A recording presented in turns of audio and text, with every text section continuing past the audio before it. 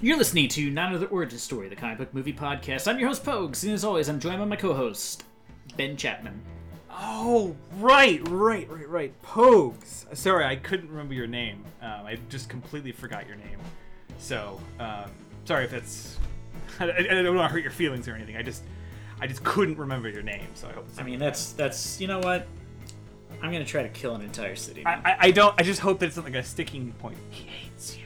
I hope it's not something that really, like, kind of like, he forgot you. He steals your jokes. I hope that's not something that, Pogues, do you hear something? Like, no, I don't hear anything. I hear almost like a rhythmic inner conscience that me, the person in the audience of this conversation, is hearing, which seems like odd, something that shouldn't happen, especially narratively. It's certainly a bad idea. You probably shouldn't hear what is essentially a bad Screamo song in the background while somebody's talking to you in a film. Yeah, that would be weird. I agree. Yeah, it would be like as if I was a screenwriter and someone gave me the advice, tell, not tell. You know, just go ahead and tell. Keep telling. Don't show. If you don't trust that you're showing it, just tell it. Have characters whisper their emotions. It's really, especially rhythmically. Or also what's great is just forgetting that the movie was supposed to have a plot until there's only 30 minutes left and being like, ooh, we need a climax that isn't earned. Well, that sounds like a dubstep song, which is weirdly symbolic of this movie. When they started the music during the Electro reveal, and it was like, he hate you. Now your enemy or something. I was like, what the fuck? And it's like, electrocute the Spider-Man or something. I was like, electrocute the Spider-Man. I was like, who wrote this song? And who was like, when they got it, was like, fuck, I know it's dumb to put a song into a movie that addresses the characters and what's currently happening, but let's do it like it's a really bad musical.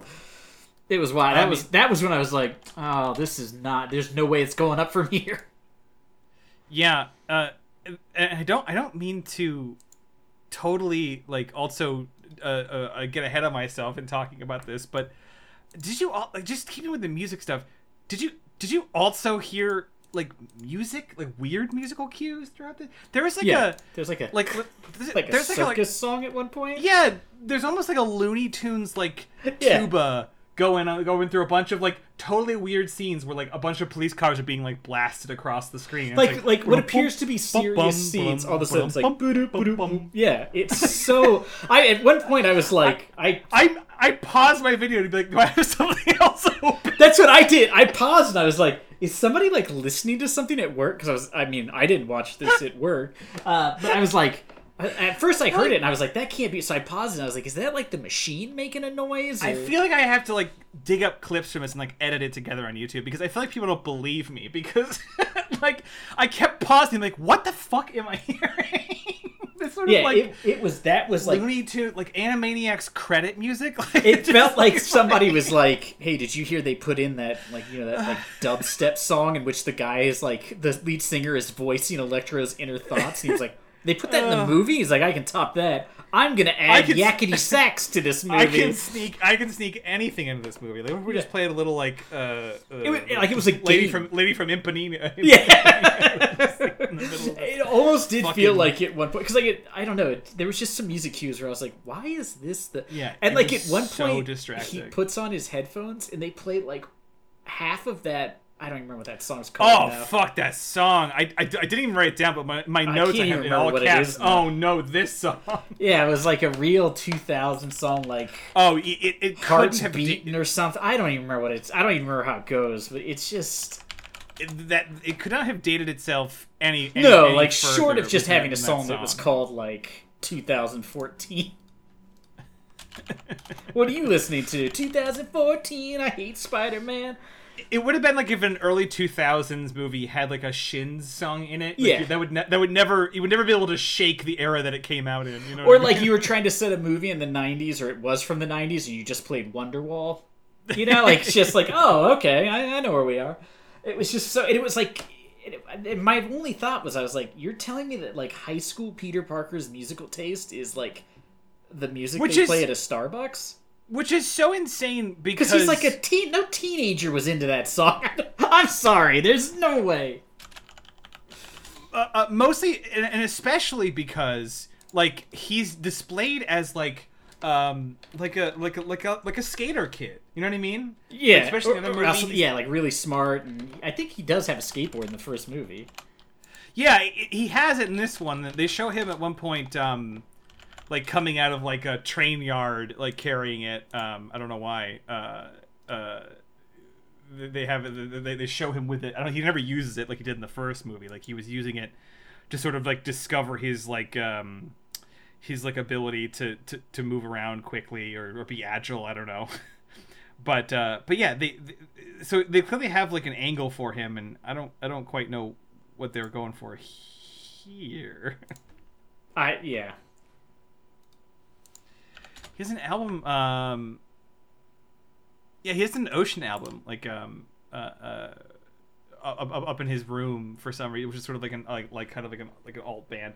But it's just so bizarre, like all the choices of like clearly it spoke like an adult trying to grasp, like an adult just sort of like taking notes around his like teenage nephew to try and establish like what teens are into. Or he just fed it into an AI because yeah, he has just like a bunch of unrelated movie and band posters that just don't fit with the song he plays. He sort of skateboards, and then I know we're wildly out of place here, but let's just address something here as we get into this movie before we talk about the bad Richard Parker stuff. I like Andrew Garfield. I like him in pretty much everything else. I didn't like him in this. And I think he's talented. I think he was very excited about the role. I think he was very committed to the role. Did you detect a bad accent that kept showing up? Sometimes really bad and sometimes okay. No, I can't say I did, but I also wasn't paying that close of attention. Very specifically, when he's hanging out on the river with like Harry, he keeps saying like briefcase, like it's like almost like a Forrest Gumpy like Western. Like he drops into, I think he's like trying for a New Yorker style accent from time to time. It's frustrating. It's frustratingly bad. It does not work. I appreciate him like taking a shot, but it's rough. But nothing beats this movie's opening. Oof. Yeah, this does something that they did like late into like the Marvel universe, where they decided that, I don't know why, but Spider-Man's parents were gonna have been like secret agents, which they're just scientists, but like there was a thing in the comic books where they were actually like secret agents, which seems dumb. I'm not gonna lie to you, but here we are. It's certainly something like from the comics. There is like not like a lot, but there is like a sizable amount of issues where like Richard Parker and Mary, I think, like have whole sequences like going on spy adventures before they're ultimately killed, and setting us up with the whole premise of Spider-Man. This is also one of those like weird tie-ins where you're just like, you don't need to make sense of the Spider-Man thing. Like I don't need it to make sense. He got bit by a radioactive spider. He got spider powers. You don't need to like build in some sort of scientific answer, because the answer is it's stupid. It wouldn't matter. That wouldn't do anything. So I'm already on board. You don't need to explain it any more than radioactive spider. He has spider powers. I don't need you to like tie it into his dad's research and his DNA. It's just like, why did you guys feel the need to explain this? Were people like, I don't understand how he got superpowers? Do you know what it becomes? Like, very quickly, it becomes a midichlorian situation. Yeah, or it feels like in Solo, where they have to explain where he got his jacket and his gun. It's like, I just assume he bought him, guys. I don't really give a shit that he wears a vest. It wasn't in my mind to be like, how did he get that vest? It's fucking crazy. The movie takes the intro, the cold open, to establish that Richard and it's a very cold open. Oh, yikes. Richard and Mary were spies, were scientists. Scientists working for Oscorp. But this is just the dad. I don't know why the mom had to go into hiding. Isn't this also sort of a thing in the Toby stuff? Is it in the Toby? Like, is it suggested that like Connors knew his dad? I think it might be lightly hinted at and never expanded upon. In the I think that in the normal universe in the beginning, I think Spider-Man's dad was a scientist, and he dies in a car accident, and that's supposed to sort of explain why Peter Parker's so smart. is that his dad was really smart. And I think that's all it's ever been, is that his parents died tragically in a car accident and that he lives with his aunts and uncle. But this movie thought, sort of a relatively obscure death, giving you only some origin, or little origin details for him. No. What about an action sequence with Richard Parker? Well, the thing that got me was the thing that, like, pissed me off the most in that entire scene, which is, like, they're on a private jet. I don't know how they got the private jet, but somehow there's, like, an Oscorp spy on it, which they never explain. And he's killed the pilot, but not put the plane on autopilot. He's just hoping the dead body of the pilot continues to fly the plane in a straight line, which makes zero sense. But he pulls out a gun, and he's going to kill Peter Parker's dad. And they have this big fight, and he accidentally... Well, it doesn't accidentally, but he shoots Mary, and then Peter's dad beats him up, and he's unconscious, and he picks up the gun. And he... Like, wouldn't your first thing you would do is when you picked up the gun is just put a round in that guy's head? Like, I don't care if you're not a spy or not. I just be like, I'm going to shoot this guy, because when he wakes up in 30 seconds, he's going to try to kill me again. He just tried... It's not like he's going to wake up and be like, you know what? I thought about it while I was unconscious. At the very least, you should be standing over him with a gun, like the entire time. That should be number one. But it's also insane to me, and again, I know this is a movie, but this isn't, like, they treat this like it's a Bond scene. That's how these characters are action and it's spies. So much so that I assumed that they were spies until later they just revealed they ran away with some information, and I was like, because the assassin comes out dressed like a pilot and acts as if he's just the pilot talking to Richard, and then he starts washing blood off his hands in sort of a coy, I've got you now, Dr. Bond, Mr. Bond sort of whole thing. And then that's when, like, the fight starts. And I'm like, I don't... Like, an assassin he doesn't know Richard, obviously, otherwise this disguise wouldn't work. He's not, like, committed... It's not his life goal to kill Richard Parker. Like, he's just been paid to come do this. So the reason that he wouldn't just, like, open the pilot's, like, door, shoot the guy very fast, and get the hell out of this plane that he now knows is about to crash. Like, I don't know why. Yeah. That's what got me was, we find out he's just, killed the pilot. Monologue? And the pilot's just, like, sitting there holding the steering wheel of the plane still, whatever you call it. Bleeding out slowly. And then all of a sudden, he just falls forward, because, dead people aren't known for their rigidity, at least not at first. And the plane starts crashing, and my first thought was, that was this guy's plan? Was just to cut, my friend. Also, too, why didn't he just open the door and walk out and shoot the guy in the face?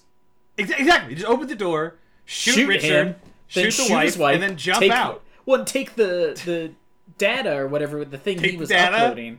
Off you go. Like, I don't know why you're so bad. Who hired you? Like, how much do you cost? Like, the least effective assassin were you found on Craigslist? Like, how did we get here?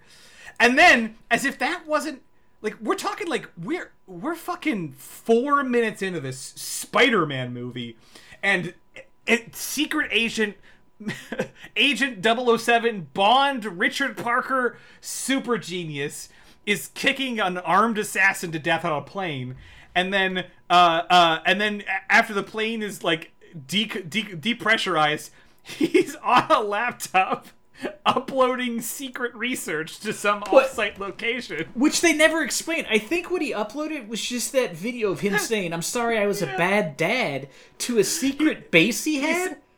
He said nothing of merit. He just said, I'm a scientist, I've got data, I won't tell you what it is, but there's spiders involved. I'll also reveal that I'm the key to it, so I'll guarantee that they will hunt me down forever. Like, why would you...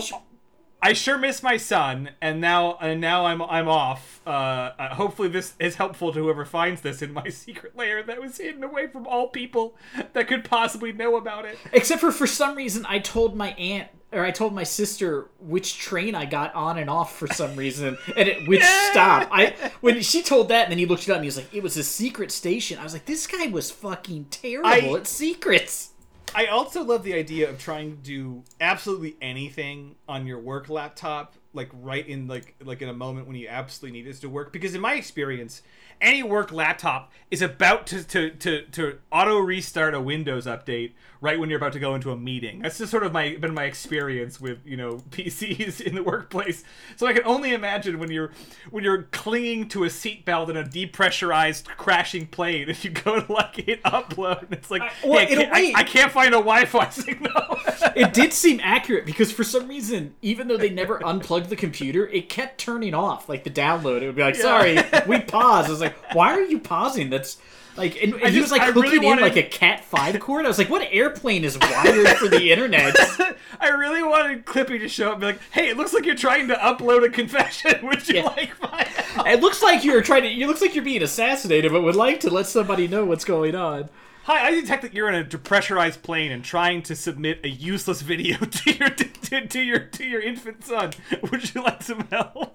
I also love that at one point he shoots out one of the windows and then all the other windows explode. I'm like, I don't think that's how depressurizing works, but only on one side of the plane? How it works. You can read about it in my big book of movie science. It covers a bunch of things. If you shoot a window on a plane, everyone's sucked out of pinholes like they're on like the fucking space shuttle. Like the end of Aliens 4? Yes. Unless you hold on to something really hard. Yeah. And that way, if you do that, enough air will somehow be around you as you're clinging to this now something in a vacuum, but somehow like the air will like hold on with you and you'll be fine. That's science. It's the same science that dictates to open a closed sci-fi door, you shoot the panel.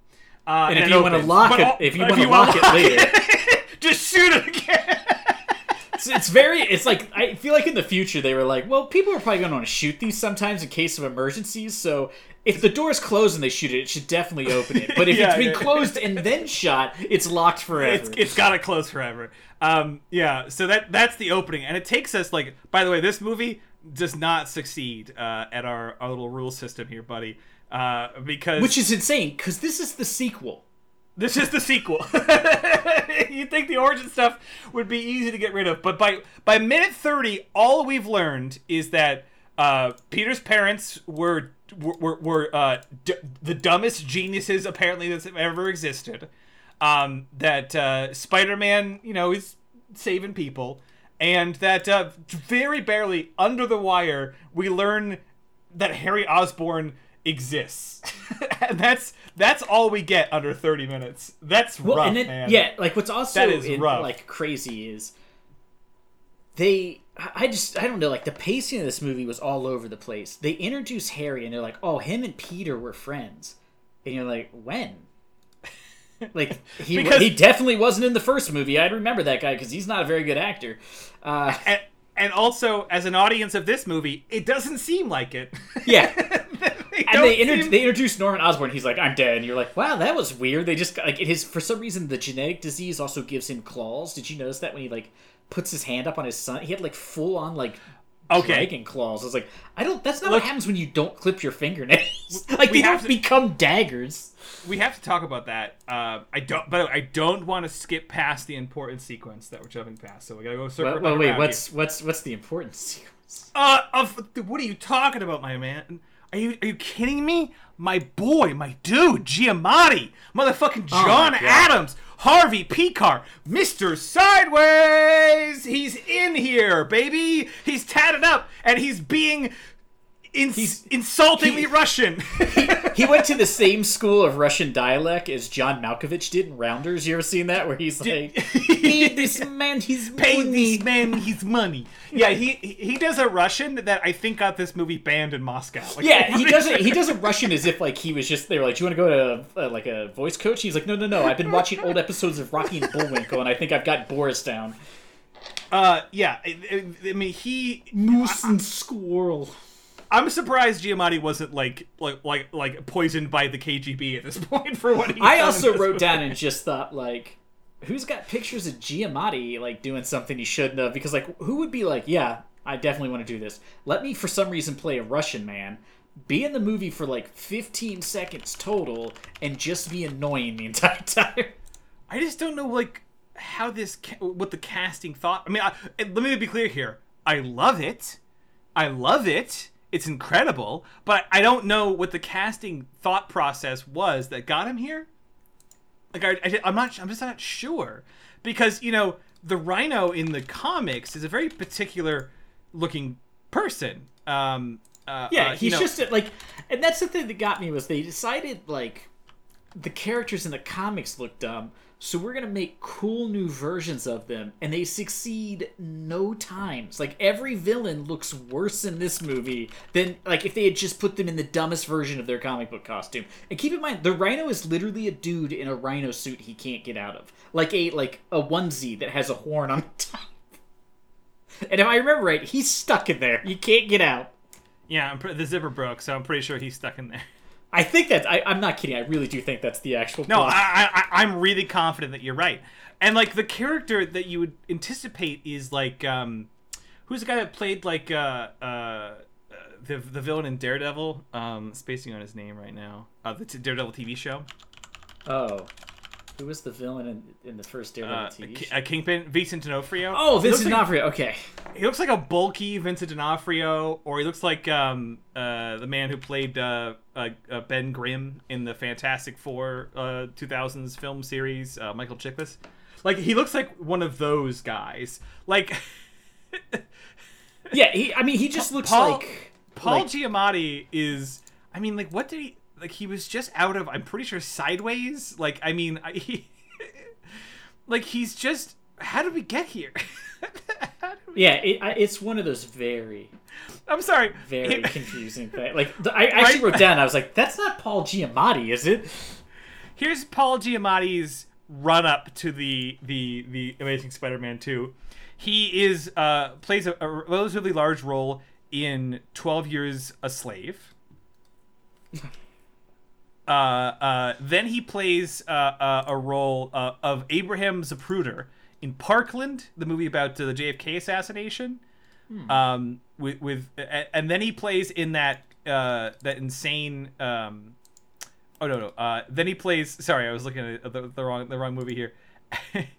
And then he plays. Oh, fuck's sake! He's in Downton Abbey. He was in Downton Abbey? He's in one episode of Downton Abbey, and then he plays the Rhino in Amazing Spider-Man 2. And as soon as he's done, he goes off to be in Madame Bovary. So it's what could you imagine too? Like, you're on the set of Madame Bovary, and you're like, they're talking. They're like, "What were you in before this?" And he was like, "Well, I played a Russian guy who got in a big robot suit that looked vaguely like a rhino."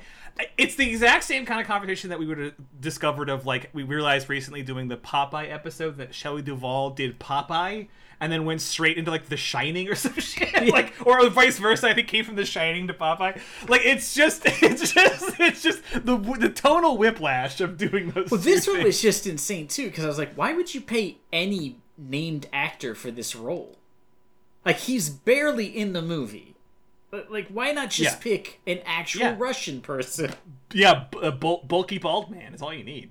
Or just, like, anyone. Just who was the person in the casting room who was like, it'd be great for this? Paul Giamatti, who's known as a real dangerous-looking individual. He's always playing those street toughs. Let's talk about a couple things now that we've gotten a look at our Spider-Man here. First off, the suit. What do you think? What's your take on the Garfield suit? I don't know. It's not bad. It just looks weird. Like, I feel like their attempt to have it have, like, the raised webbing reminds me of... Do you remember, like, when... I don't know, maybe this was too old for you. There used to be, like, those puffy paints people used to put on clothes, like, in the late 80s. And they would, like, puff up and then they would harden and they wouldn't come off. That's what it reminded me of. So I'm really dating myself here for the listener, but... I just think it's all right. I mean, I'll tell you when it looks terrible is anytime he's swinging on a web, because it's never him. It's a very bad CGI render of him, which is, like, oddly miscolored to the actual suit. There are a couple clunky, like, visual effects moments, no doubt. I don't think they're that bad, though, all told. Like, I don't think I look back and think this is, like, an atrocious... No, but CGI it's just very noticeable. Let's just say that the most recent Flash movie is certainly worse. So, I mean, there are certainly a far lower bar than where we are now. I see. You've sent me all the Spider-Man suits. Yeah, it's sort of cheating because there's two Hollands here. There's the Iron Spider and his more like Spider-Man suit. But it's interesting. It looks like I think the Andrew Garfield suit looks more like what the mask looks more like Spider-Man too. And it looks more like what a suit would look like on a person. You know what I mean? Like it's a little. It kind of like flexes and bends here and there, as if it's made by like a teenager. You know, it's a kind of a believable suit. And in the very beginning, there's a lot of like fluttering when he's swinging really fast and stuff. I kind of like it actually. If I'm really looking back at it, I think it's looking at it, if it didn't have the puffy lines. Like, it looked more like the lines on the raised Tom lines Holland. If it was just flat, yeah. I think that would actually be the best. Like, it just needs to look flat. It doesn't have to have, like, texture to it. I also don't like the Iron Spider suit. Yeah, it is ribbed, which is deeply problematic. Yeah, I think it's a bit because it's not ribbed for Gwen Stacy's pleasure. We later find out. Yeah, we later learn not helpful for grip. It seems. Also, does it look like what's his name? Tobey Maguire? Doesn't his head look extremely small? I'm almost wondering if that's from like the video game. It doesn't look right in this image. But doesn't it look like absurdly small? His neck's bigger than his head. I've already complained about his accent, but there's another like problem in this movie, which isn't Andrew's fault, is that they do. We talked about this in the old episode of Amazing Spider-Man. This movie is more like a moodier, mopier Spider-Man. Which is I found annoying in the first. There's Amazing a little more Spider-Man. love story going on, and there's like only a couple of moments where he's like kooky. The big scene that stands out is when he fights that like carjacker with the knife, and he kind of like goofs around with him and pins him to the wall. There's like moments of that sort of like talks too much, runs his mouth, kind of like affectation that he puts on. They really went a lot harder on that in this movie, but then they decided, should we spend a little money on like punch up by a comedian, by someone who's grasped comedy, or did you just get Doug from accounting who took one fucking UCB class? Because his opening he didn't take joke, UCB. He took like an accounting class and thought it was an improv class. And the teacher was pretty funny. The opening joke is like, call me like Spider-Man, call me whatever. He said, you can call me Amazing, you can call me Spidey. Just don't call me late for dinner. He's using a joke from like 1910, like a vaudeville joke. Like, I expected him to pull out like a little like straw hat and start doing a dance. I was like, that's what they're bringing me? A joke that when like Rodney Dangerfield said it in his set, so people were like, that's a little dated. You know what I mean? Like, it's not even Rodney Dangerfield would have said that. It was definitely that. I actually wrote it down. I just wrote, wait, did he just say, call me late for dinner? And don't forget that this is like the amalgamation of like what execs think a skater is. You know what I mean? This is also like what execs were like, that's funny, which makes you have to which makes you believe that at the time the guy who was greenlighting this film had to be 112. It's so frustrating because and probably tried to get him to have like a mannequin. Well, especially, you know what I mean? Like yeah. A ventriloquist. It's fucking frustrating because when we compare this to the Tobey Spider-Man movies, which are really good in their own right, I think the idea that we're going a little more like... He's actually not really that funny in those either. No, true. But I appreciate that they're going like, oh, we'll do a little darker, a little like, a little more like trying to cover his trauma, joking Spider-Man, and we'll literally give him like tough moments and romantic moments. I mean, it's not bad that they went this way to try and make him more than just a quippy guy who then takes his mask off and is just kind of a bumbling nerd. Like it's good, I think, that they tried to like give him some depth and bring in some humor. It's just they didn't hire someone who could write a good script, or the execs mangled a script that was good. I have no idea. But, it is crazy because we talked about in the mini episode. I actually liked Andrew Garfield a lot. In No Way Home. Yeah. In watching it, I was like, boy, he's good. He's funny. Like the scene when he shows up and she like wants to see his ID and she like throws bread at him and he's like really he's like funny when he's talking to her, and he's funny with the other Spider-Men, and like when they're joking about who was like, you know, Spider-Man 1, Spider-Man 2, and Spider-Man 3. Like all that was funny, and I was like, maybe I'm just wrong, but going back and watching this, he I don't know. It's like maybe it was the script, but I think it's definitely the script because I all think of the charisma that he's definitely capable of it. But he got some and he's weird a good notes. actor. Like I like him. Like I liked him a lot in Hacksaw Ridge. I thought he was really good in that. Oh yeah. You know, I've liked him in other things he's been in. He was good in what was that thing called Tick Tick Boom? Is that what it was called? Yeah. The music. Yeah. That was really weird and fun, and like serious and depressing. But like, I like him as an actor. But in watching this, I was like, it's weird. He has no charisma, and he really didn't seem to have chemistry with Emma Stone, who they were dating. I'm pretty sure at the time. Or maybe this was after they broke up. But I was like, this is really weird. They don't seem like. I don't know. She seemed kind of like she was in love with him, but not like, I don't know. They just didn't have good chemistry for what you would expect from like a real life couple. You know what I mean? Where it's like, it's not hard to pretend flirt because we actually like each other. So it's really easy to flirt. I almost feel like there was a good movie that got mangled by the wrong people making the wrong decisions, because there's some like really sloppy editing. A lot of the scenes with them together felt like, for a moment, would often feel like they didn't even script it. It was just sort of these two people who were in a relationship. When they were in the, like, they go hide in that storage closet and he's like making fun of her and she's like, I'm sorry I didn't take you to the Bahamas of hiding spaces. Like, that had to be improv because that line makes no sense. And like the post graduation, because he said this is the most cliche, not like this is like going to, you know, like Newark or so, you know what I mean? Like he didn't say it like in reference to a location. But also when they were like chatting like post like the graduation sequence, like a lot of it felt very I thought felt like very natural dialogue between the two, but they would just sort of like cut what felt like one take and then like splice it with a different take that had different dialogue. Like they took two improv scenes and spliced them, because suddenly like they would just turn to the camera and be saying like different things than they were just saying. Yeah, it felt like when they meet back up after they've broken up and are like deciding to get back together, and they're like, he's like, we got to lay down some ground rules, and then like the first thing he says like makes sense, like, oh, you can't giggle like that because it's cute, and she does like what, you know, tries to be like an obnoxious laugh, and he's like, no, that's still cute.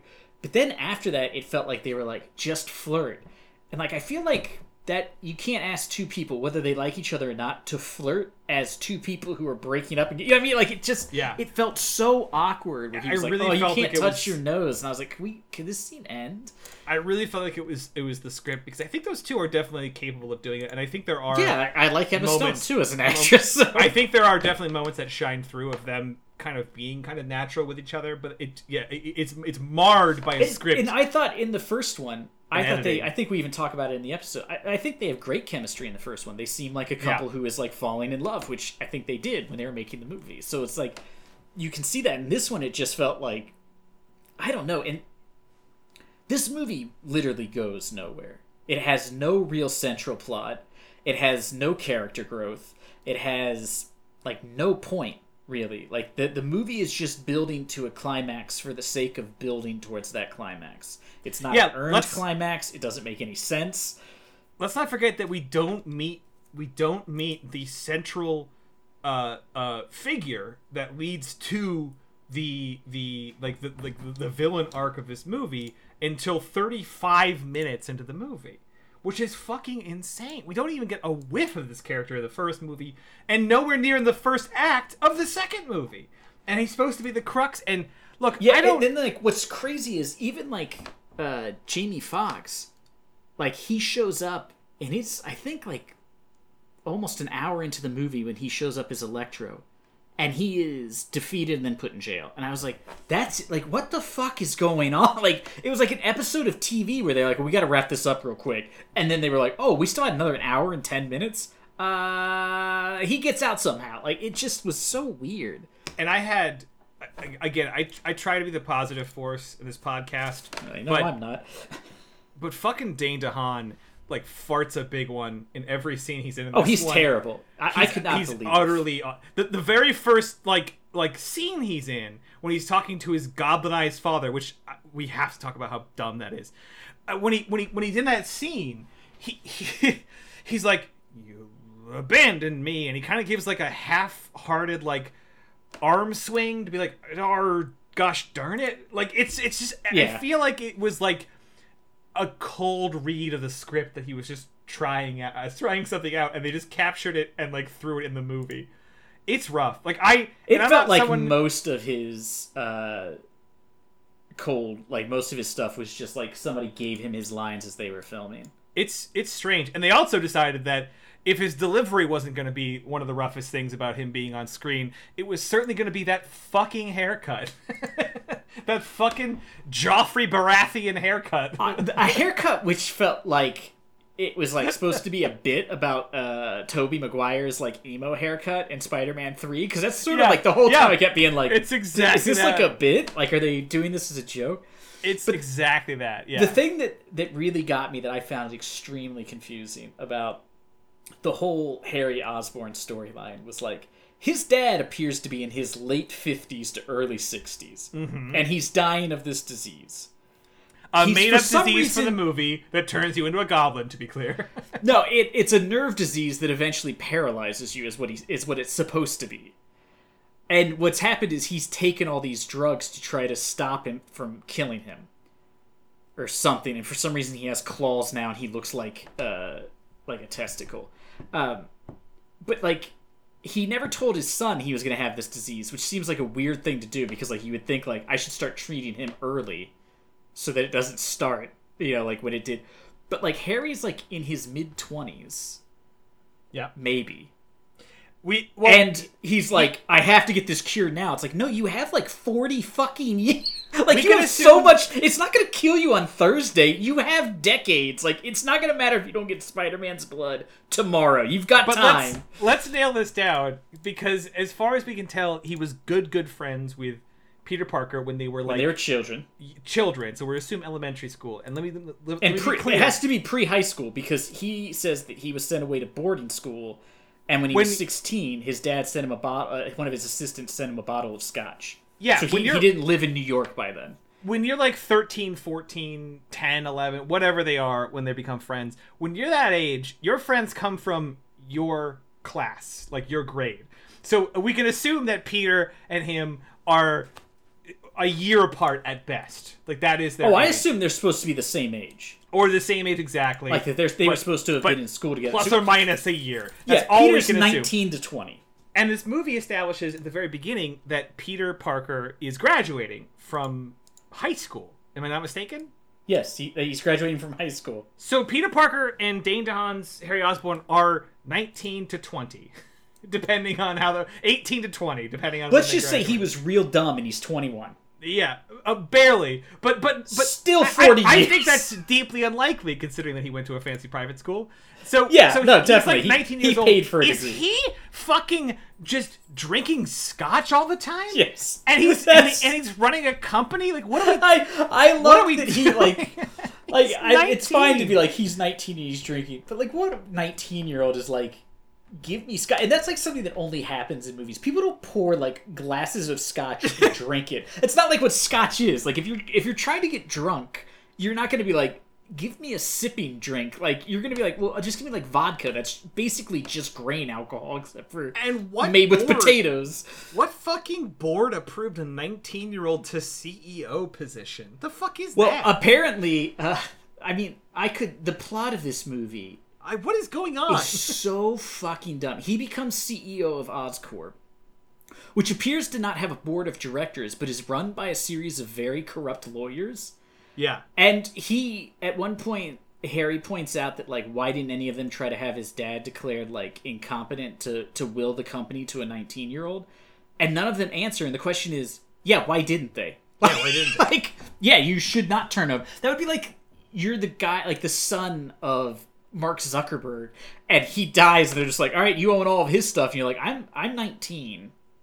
And my dad was super rich, so my life experience is not going to help me here. I mean, imagine for a second, like, that happening in the real world, right? Like hearing on the news that, like, Elon Musk. Well, that's a terrible example, but like the CEO of Mark Zuckerberg's 19-year-old son, like Jim Zuckerberg, is now just running the company and just sort of doing whatever he thinks is cool at 19 years old. That doesn't happen. Well, if it did, I'll tell you what would happen. He could have been on the Facebook board. would be bankrupted by its stock in like 2 weeks. People would be like, well, I'm not going to keep investing in a company run by a guy whose business experience It would make sense if he was like on the board or had some sort of like, you know... Or if they had done, like, they just gave him like somewhere. an honorary position. Yeah, and then somewhere he in the company. used it to like discover all... It was just very dumb. It was super It's strange. also very clear that his father has not been even like grooming him to take his place. No. He's had nothing... It's a real Billy Madison situation. His argument is, I had to abandon you so that I could do this research. And it's like, wait, why couldn't he have just lived at home while you did the research? You could have still seen him occasionally. Like, yeah. You not being around to do research, which didn't work, obviously, does not preclude you from occasionally interacting with your child. Like, they're not mutually exclusive. You can still call somebody while you're, like, waiting for, you know, your little fucking centrifuge to spin around. And Dane DeHaan was like, hey, so the course of this movie, do you want sort of like a slow descent into madness, like we got in, you know, the Tobey Spider-Man with the Green Goblin? And apparently the answer is no. Can you be as fucking petulant as possible? Can you literally be like, I have a disease that will affect me in, like, you know... 50 years. Yeah, half of a century. I can't have it cured this instance, which even if he got Spider-Man's blood... Like, his plan, I could not believe how dumb it was. That he just thought he could inject himself. Like, no studies, no, like, making sure it's safe for humans. He just jabs himself with a needle? I was like, this is so fucking stupid. And then, I feel like, did you feel when he shows up as Green Goblin? To me, remember when they first showed the Green Goblin in the first Spider-Man and people were like, I hate it. It looks so dumb. Why does he have, like, this weird, like, bicycle helmet with the face? Green Goblin looks stupid. I feel like whoever was the costume designer in this was like, hold my beer, and made the shittiest Green Goblin they could have possibly made. He looks like such garbage. He just looks like a dude who's real sweaty. And still has that bad haircut. Yeah, he's got sort of, like, meth teeth, you know? And he's sort of like a pale green... with, like, sores on his body, and, I mean, it's, and I get it, it's sort of your guys' fault, you picked a real hard one. Electro is the goofiest that he could possibly look in, in the comics, and they sort of figured out, like, a middle ground in No Way Home to sort of get him kind of there. To make him slightly less stupid looking? Yeah. But it's a real tough one. I mean, honestly, it would have been smarter to just sort of gone with the Gremlins 2 route and just made him sort of like an animated bolt of lightning. That would have probably just been... It wouldn't have been any less dumb, because at one point... So after... Here's how he gets his powers. He goes to Oscorp, which... and tells a guy who's running... Now, keep in mind, this power grid at Oscorp is powering New York City in all 5 boroughs. So it's powering, like, 10 million people's homes.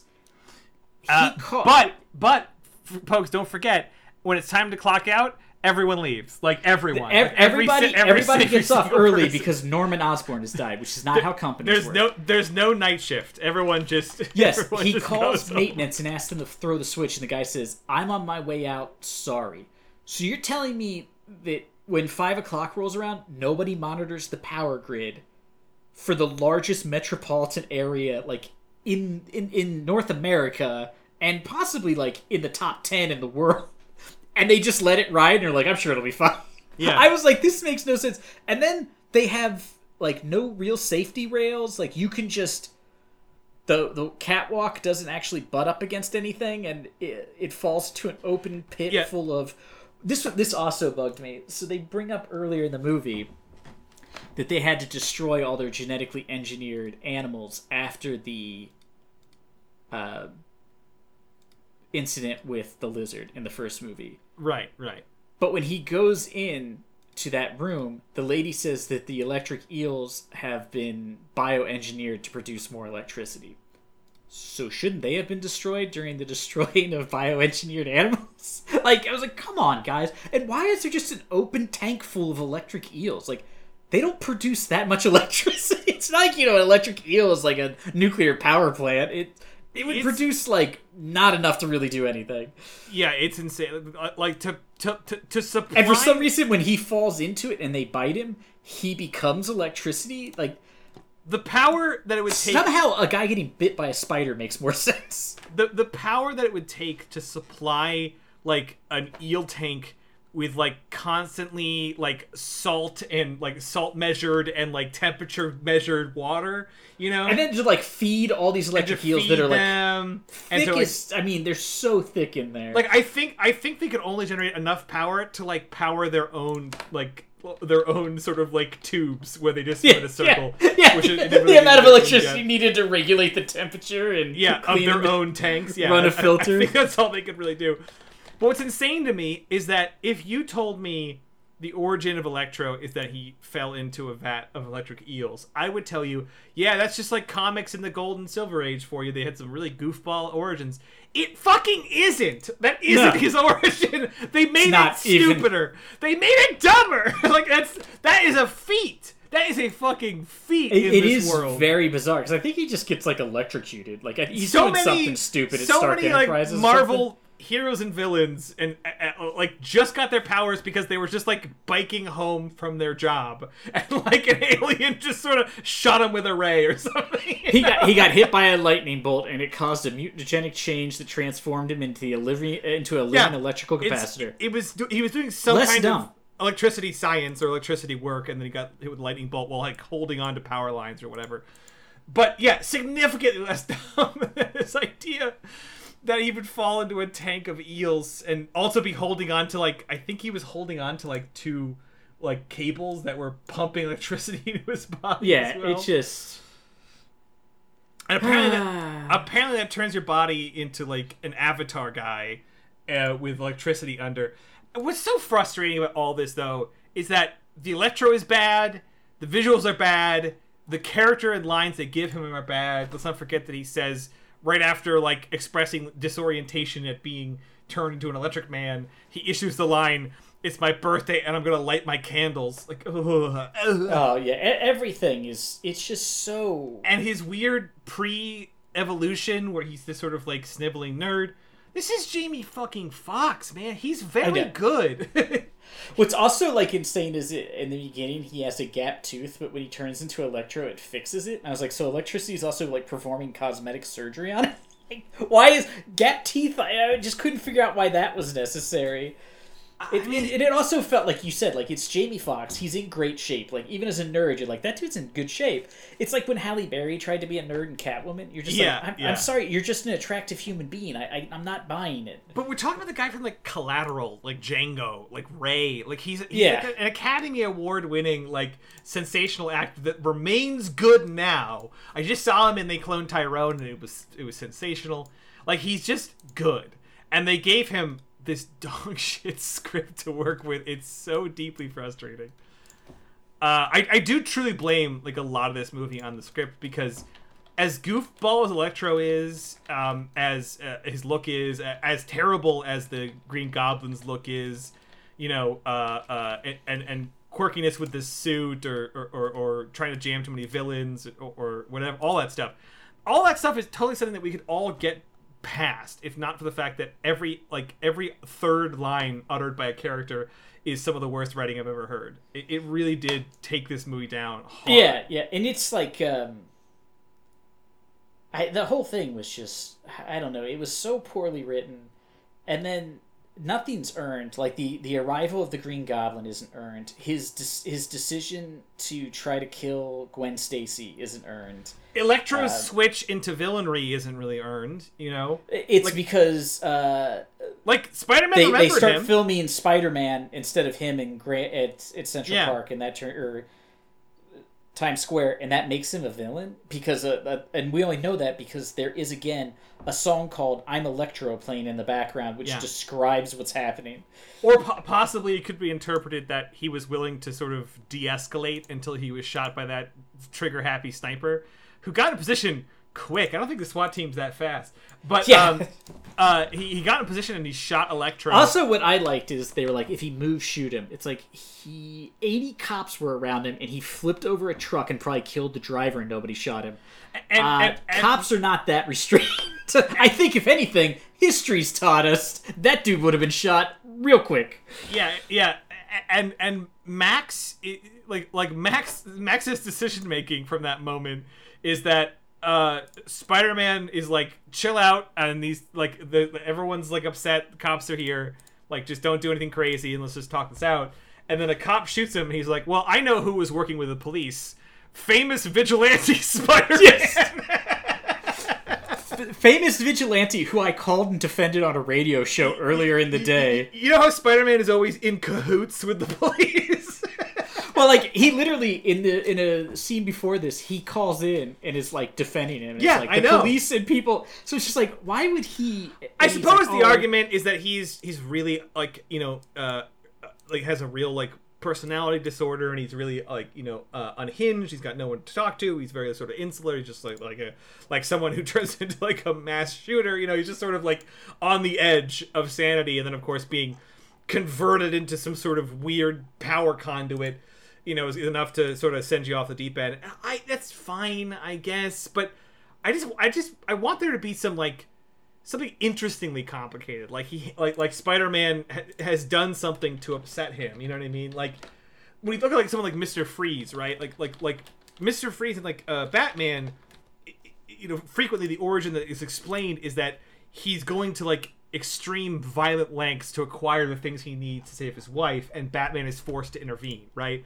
So, like, you could draw the line between my wife's life depends on me accomplishing this goal, and you're saying I can't accomplish the goal, so I am going to fight you. That is, like, something you can, like, draw a path to villainry from. But this one is just sort of like, you didn't remember me. It's like, yeah, I did remember you. Oh, well, the police shot me. I'm like, yeah, the police shoot too many people. Like, yeah, I don't know where you're from, buddy, but I'm not in charge of police reform. I'm teenage Spider-Man. Like, it's just, there's no walk to this villainry from the for the audience, and I found that frustrating, because you could write a scene in where Spider-Man is forced to sort of stop him from doing something, and thus, be sort of like a obstacle that would make you, like, understand Electro's pain or whatever.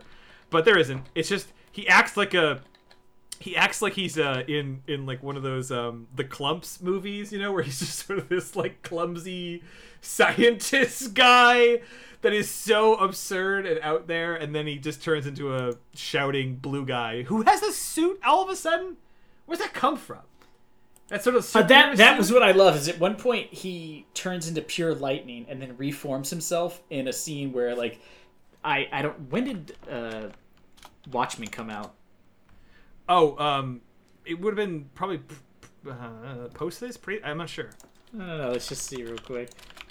2009, so pre this. So 5 years earlier, they basically redo the scene where Dr. Manhattan reforms himself as, like, a nervous system and then a body. It's just, like, basically the exact same shot. Yeah, it is. And then as he reforms himself, he decides to put on a pair of shorts. And then when he does it later in Oscorp, he manifests himself in, like, an X-Men bodysuit.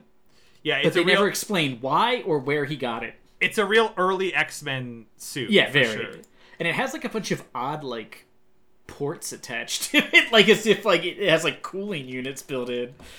Yeah, it's a pretty confusing sequence, and none of the looks look good. Like, the way they do, like, the blue face eyes electricity thing, it constantly doesn't look like Jamie Foxx. Like, it keeps sort of looking just sort of like a weird, like, incomplete visual effect every time he's on screen.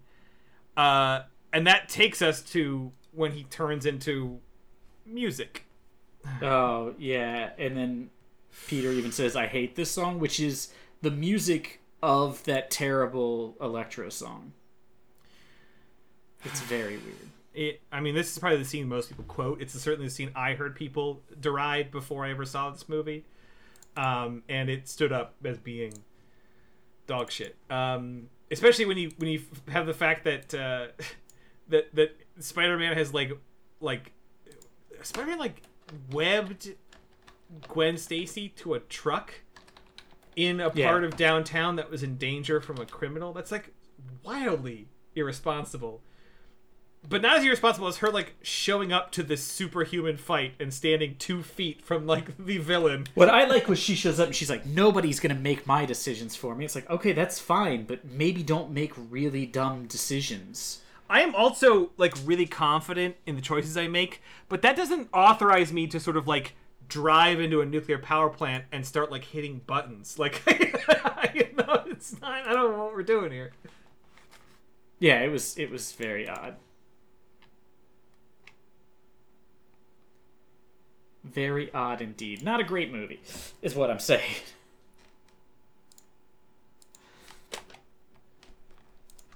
What are you talking about?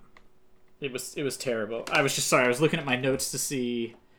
Well, we're probably on our way to wrapping this up. I think we've covered. Yeah, I was just looking to see if there's anything I missed. But let's not forget, Pogues, that in the third act we get traffic control B plot. Oh, I put down. What? Did we need more suspense for this? Like, somebody was watching it and was like, we need generic stakes. Yeah, Electro gets into the power grid and turns off all of the electricity because he wants people to live in the world he lived in, which had no power, which is like a terrible pun on the word power and doesn't really affect, like, wouldn't really be, it was dumb. But he turns it off and we get a subplot where we found out Aunt May is working at a hospital and she's trying to help them because their backup generator won't turn on. Just for fun facts, backup generators usually aren't connected to the power grid. That's why they're backup generators. It's sort of the whole point. And if the grid were to go down, the backup generator could still turn on. There's 2 planes that are going to crash in 4 minutes and 30 seconds. And I checked, and that was longer than I cared whether or not those planes crashed. It's insane that we're in the middle of all this stuff where we've got too many villains with unfleshed out causes, battling Spider-Man in a big CGI mess, and like we keep like cutting to this fucking like air traffic control tower and 2 planes that are flying directly at each other. Hey, I don't think they ever put planes on trajectories like that. You know? Yeah, actually, planes specifically do not fly at the same height. Yeah, they fly at various heights to make sure, like, as they come into a city, they fly at different heights to make sure there's no way they can accidentally hit each other. I also truly enjoy that at the very apex of that sequence that we're so loving having, the air traffic control gets power again, and they start shouting at these pilots to change course. They specifically tell one of the pilots to descend. Like, that makes sense. It's pretty easy for a plane to point its nose down and start going lower, and I assume they're telling the other plane to ascend, because it seems like the simple solution. Both planes then do hairpin like pivot turns, and they turn in a way in which both of those planes would still explode. Like, you are aware how fast planes are going. Fire those pilots now. Because also, like, they would be able to see the other plane coming. Yeah. It's night, but planes have a lot of lights on them. And your first reaction wouldn't be like, all right, let's just like gradually drift turn to the left. That'll certainly accomplish it. Yeah, they definitely would have still hit each other and blown up and then spewed debris across New York City. Because if you look at a plane, Pogues, what's coming off the left and right? Why, the wings are. What's coming off the top and bottom? Oh, nothing? That's why you descend, you fucking moron! Why are you trying to clip his fucking wings, you maniac? They come back and literally say, there's 30 seconds till they hit. Yeah. There'd be no time. Like, commercial jets are not agile. They're not made to, like, barrel roll. You know what I mean? Like, that would probably... that just them turning them that sharply probably would have made them crash. And again, they're not that well designed. Why are we getting this goddamn sequence? I could not. And then when they did it and everybody was cheering, I was like, boy, I can't believe I'm going to say this, but like, I don't really care what happened to those people. Yeah, it's not like we established that like there's someone they. It's not like Gwen got on that plane and she's up there right now. You know? Yeah, something. Yeah, like in Die Hard 2. Yeah, where like she's on the plane and they need to land. It's wild. Just the whole thing was so dumb.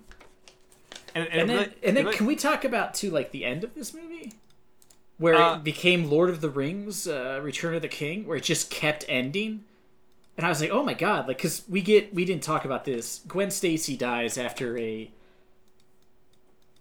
quote unquote action scene. It's a big moment that radiates into No Way Home. You know, it's like a big deal. It's a big part of his character.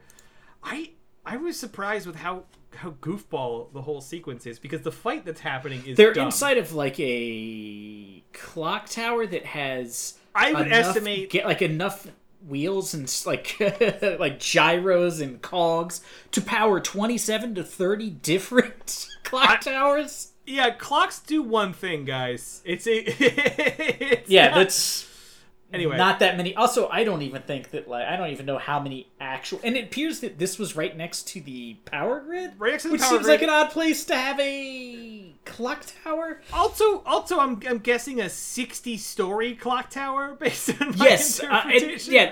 They also imply that the inside of this clock tower is literally hollow except for the gears at the top. Yeah. Have you ever no building is built as a gigantic tube up into the air with why would you build that building? Like, even if it was just to be a clock tower, you'd still need stairs to get up to the clock tower part. Most big clock towers are parts of like other buildings. Other buildings, yeah. You usually just don't build one for the fun.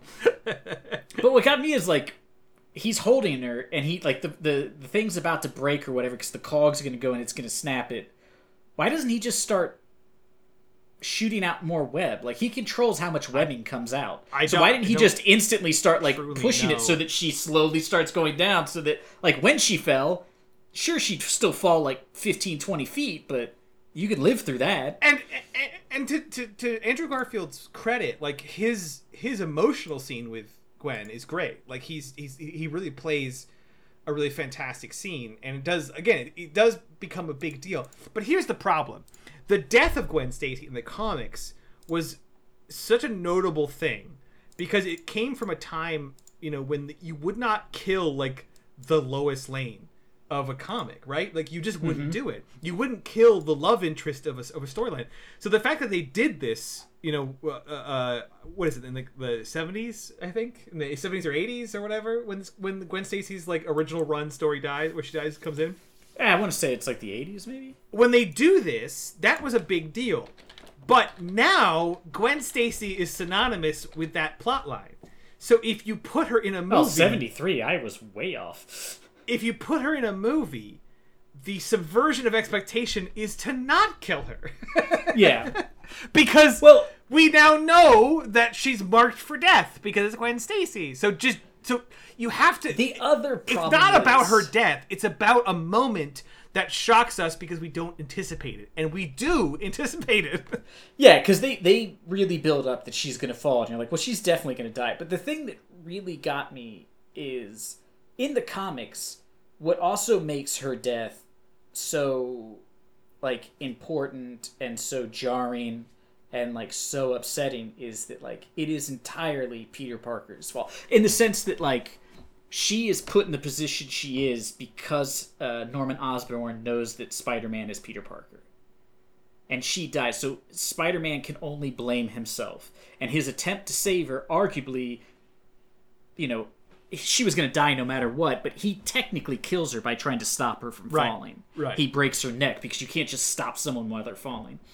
So it's like, in the comics, it's a huge moment too, because it cements to Norman Osborn and the Green Goblin as the great, like, Spider-Man's greatest villain, because he took one of, like, you know, the most important things in Spider-Man's life, his first love and everything.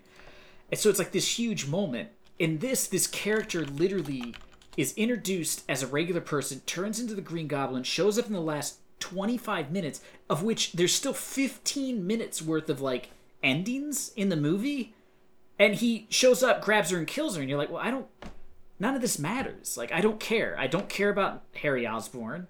I don't care about the Green Goblin story. It doesn't make any sense why he wants to kill Gwen Stacy. It's sort of Gwen Stacy's fault that she dies, because she shouldn't have been there in the first place. There's like all, you know what I mean? There's like so many things that are just like really dumb.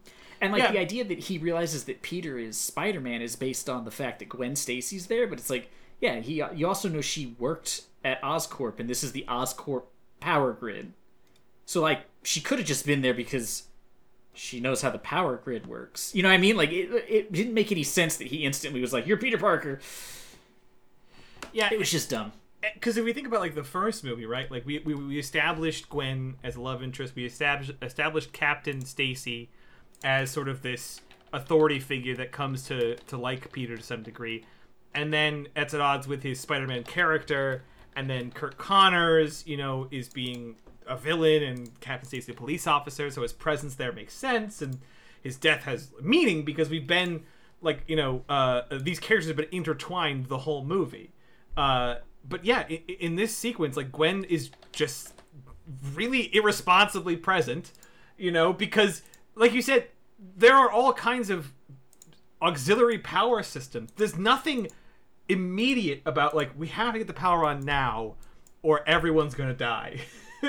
Well, it's also like it doesn't really make any sense because, as near as I can tell, their plan is, if I remember correctly, is that they're gonna overcharge him and blow him up because he's a battery.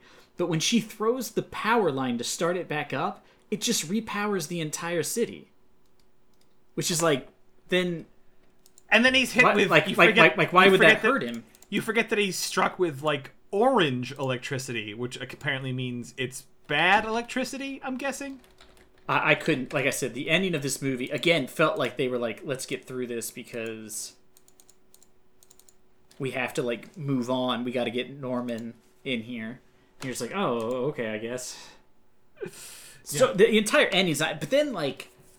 Then we get... They're at the funeral for Gwen Stacy.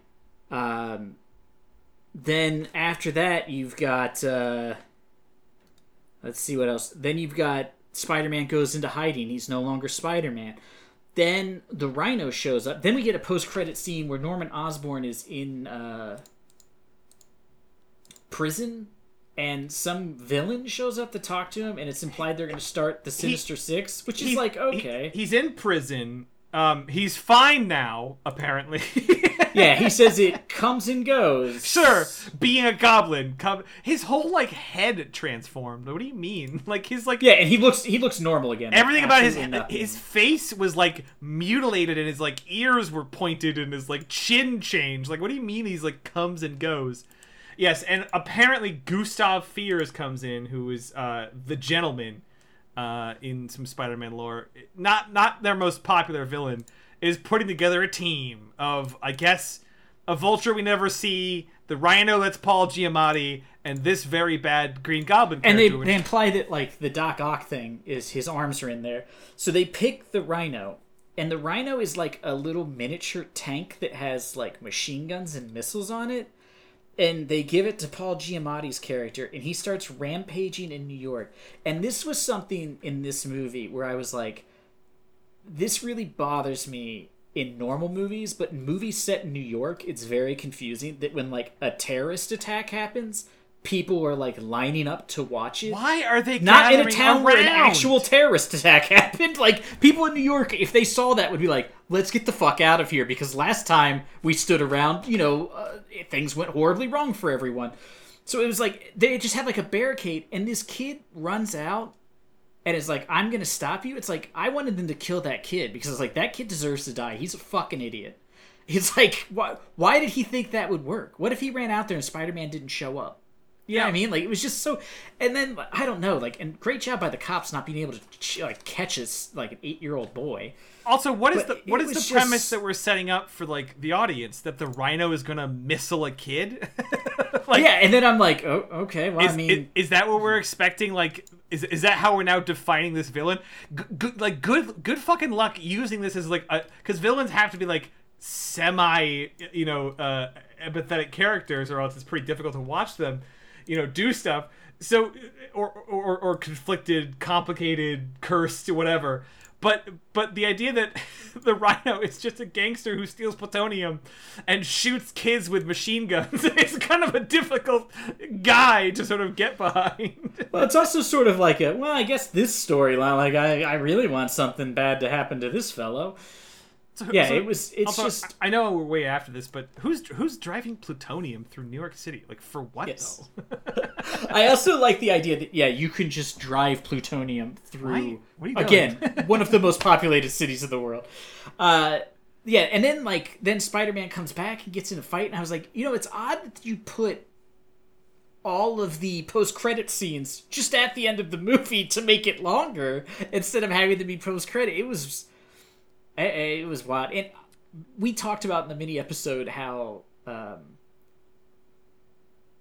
what was it, Homecoming, it came out, like, Spider-Man showed up in Civil War, like, it's like 4 years or less later, and we were like, boy, I can't believe they could reboot it. And after watching this, I can see why Fox was like, yes, please do whatever you want, just give us some money, because it is clear Fox does not know what they're doing. In the end, when that guy showed up, it reminded me of the end of Mobius. Remember when the Vulture shows up and he's like, I think a couple of guys like us could do a lot of stuff here. I don't know how I ended up here, but I think it has something to do with Spider-Man. Sorry, I had to bring up the Rhino sequence again, and it's so frustrating to look at because A, the CGI is bad, and Paul Giamatti's head is just sort of drifting around inside the suit. B, I don't get the suit because it's like they made a mech and then they attached like 8 more feet rhinos of rhino head to the top of it, which seems like it would just make it really heavy and unbalanced. I don't know why they would do that. And see, it isn't just that there's like a bunch of people nearby and like something crazy happened, like a car exploded and they're all like stopping to like gawk at it.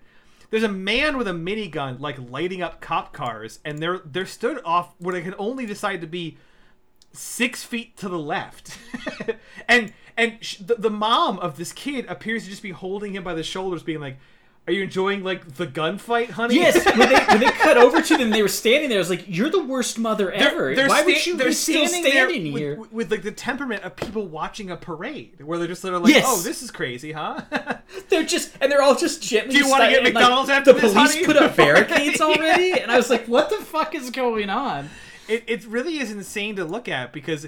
Yeah, the beginning was a little bit different, where, like, people were gawking around because, like, a big like, truck just crashed in the middle of the street, which if I was walking on the street and like a big one of those armored cars like flipped into the intersection and I was like far enough away to not be in danger, I would gawk at it for a minute, but like I wouldn't gawk at a man with a minigun.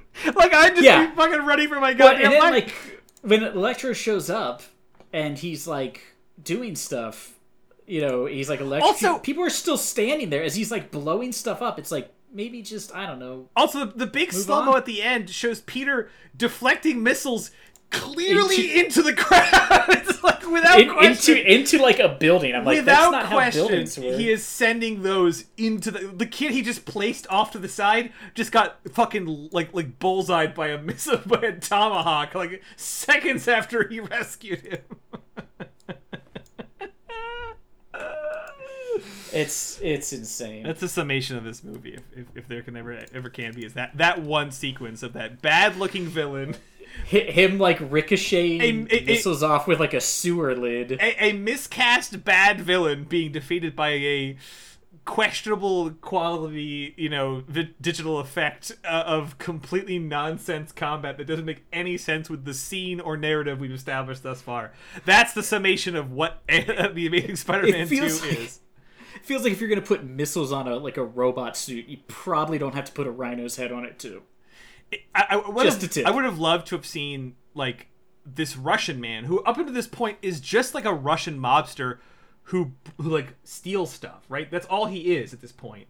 But, like, some spooky guy finds him, breaks him out of prison, and says, we got this machine for you. And he's like, oh, it's got missiles? And he's like, yeah, but you have to get on all fours to fire them. Yeah. They come out of your shoulder and they go upwards. Like, he's like, why are you building it this way? Why am I like? I figured out why like Oscorp's secret projects were secret because they were like, sorry, wings that let you fly. Is there a bodysuit with it? No, not really. I have machine gun in wrist. Yeah, you do. Do I have missiles in wrist? No, they're on your shoulder. What? I'm sorry. I don't understand. Why helmet have rhino head? You get on all fours. Okay, how do I see? Well, you can't. There's a little monitor. You'll be staring directly into the dirt when you fire your unguided missiles at, apparently, by the choices you're making, children. So I just don't really Which is like, whatevs. So the Amazing Spider-Man 2, don't bother. I mean, Andrew Garfield tries, Emma Stone tries, some people try. I'm not saying like anybody, well, except for Paul Giamatti and the guy who played Green Goblin, he definitely didn't try. But yeah, it's a bad movie, and like I said, it's weighed down heavily by a bad script and some really quirky editing. I would say this. Spider-Man 3 has a more coherent and well-structured plot, and that movie is a nightmare. There's a 3-minute scene of Peter Parker dancing on the street, and also a scene where he does like a jazz dance. So yeah, I feel like maybe that should let you know how bad this movie is. Without question. Sorry if you watched it with us. Come back next week and we'll tell you what movie's up next. And as we always say, it couldn't get worse.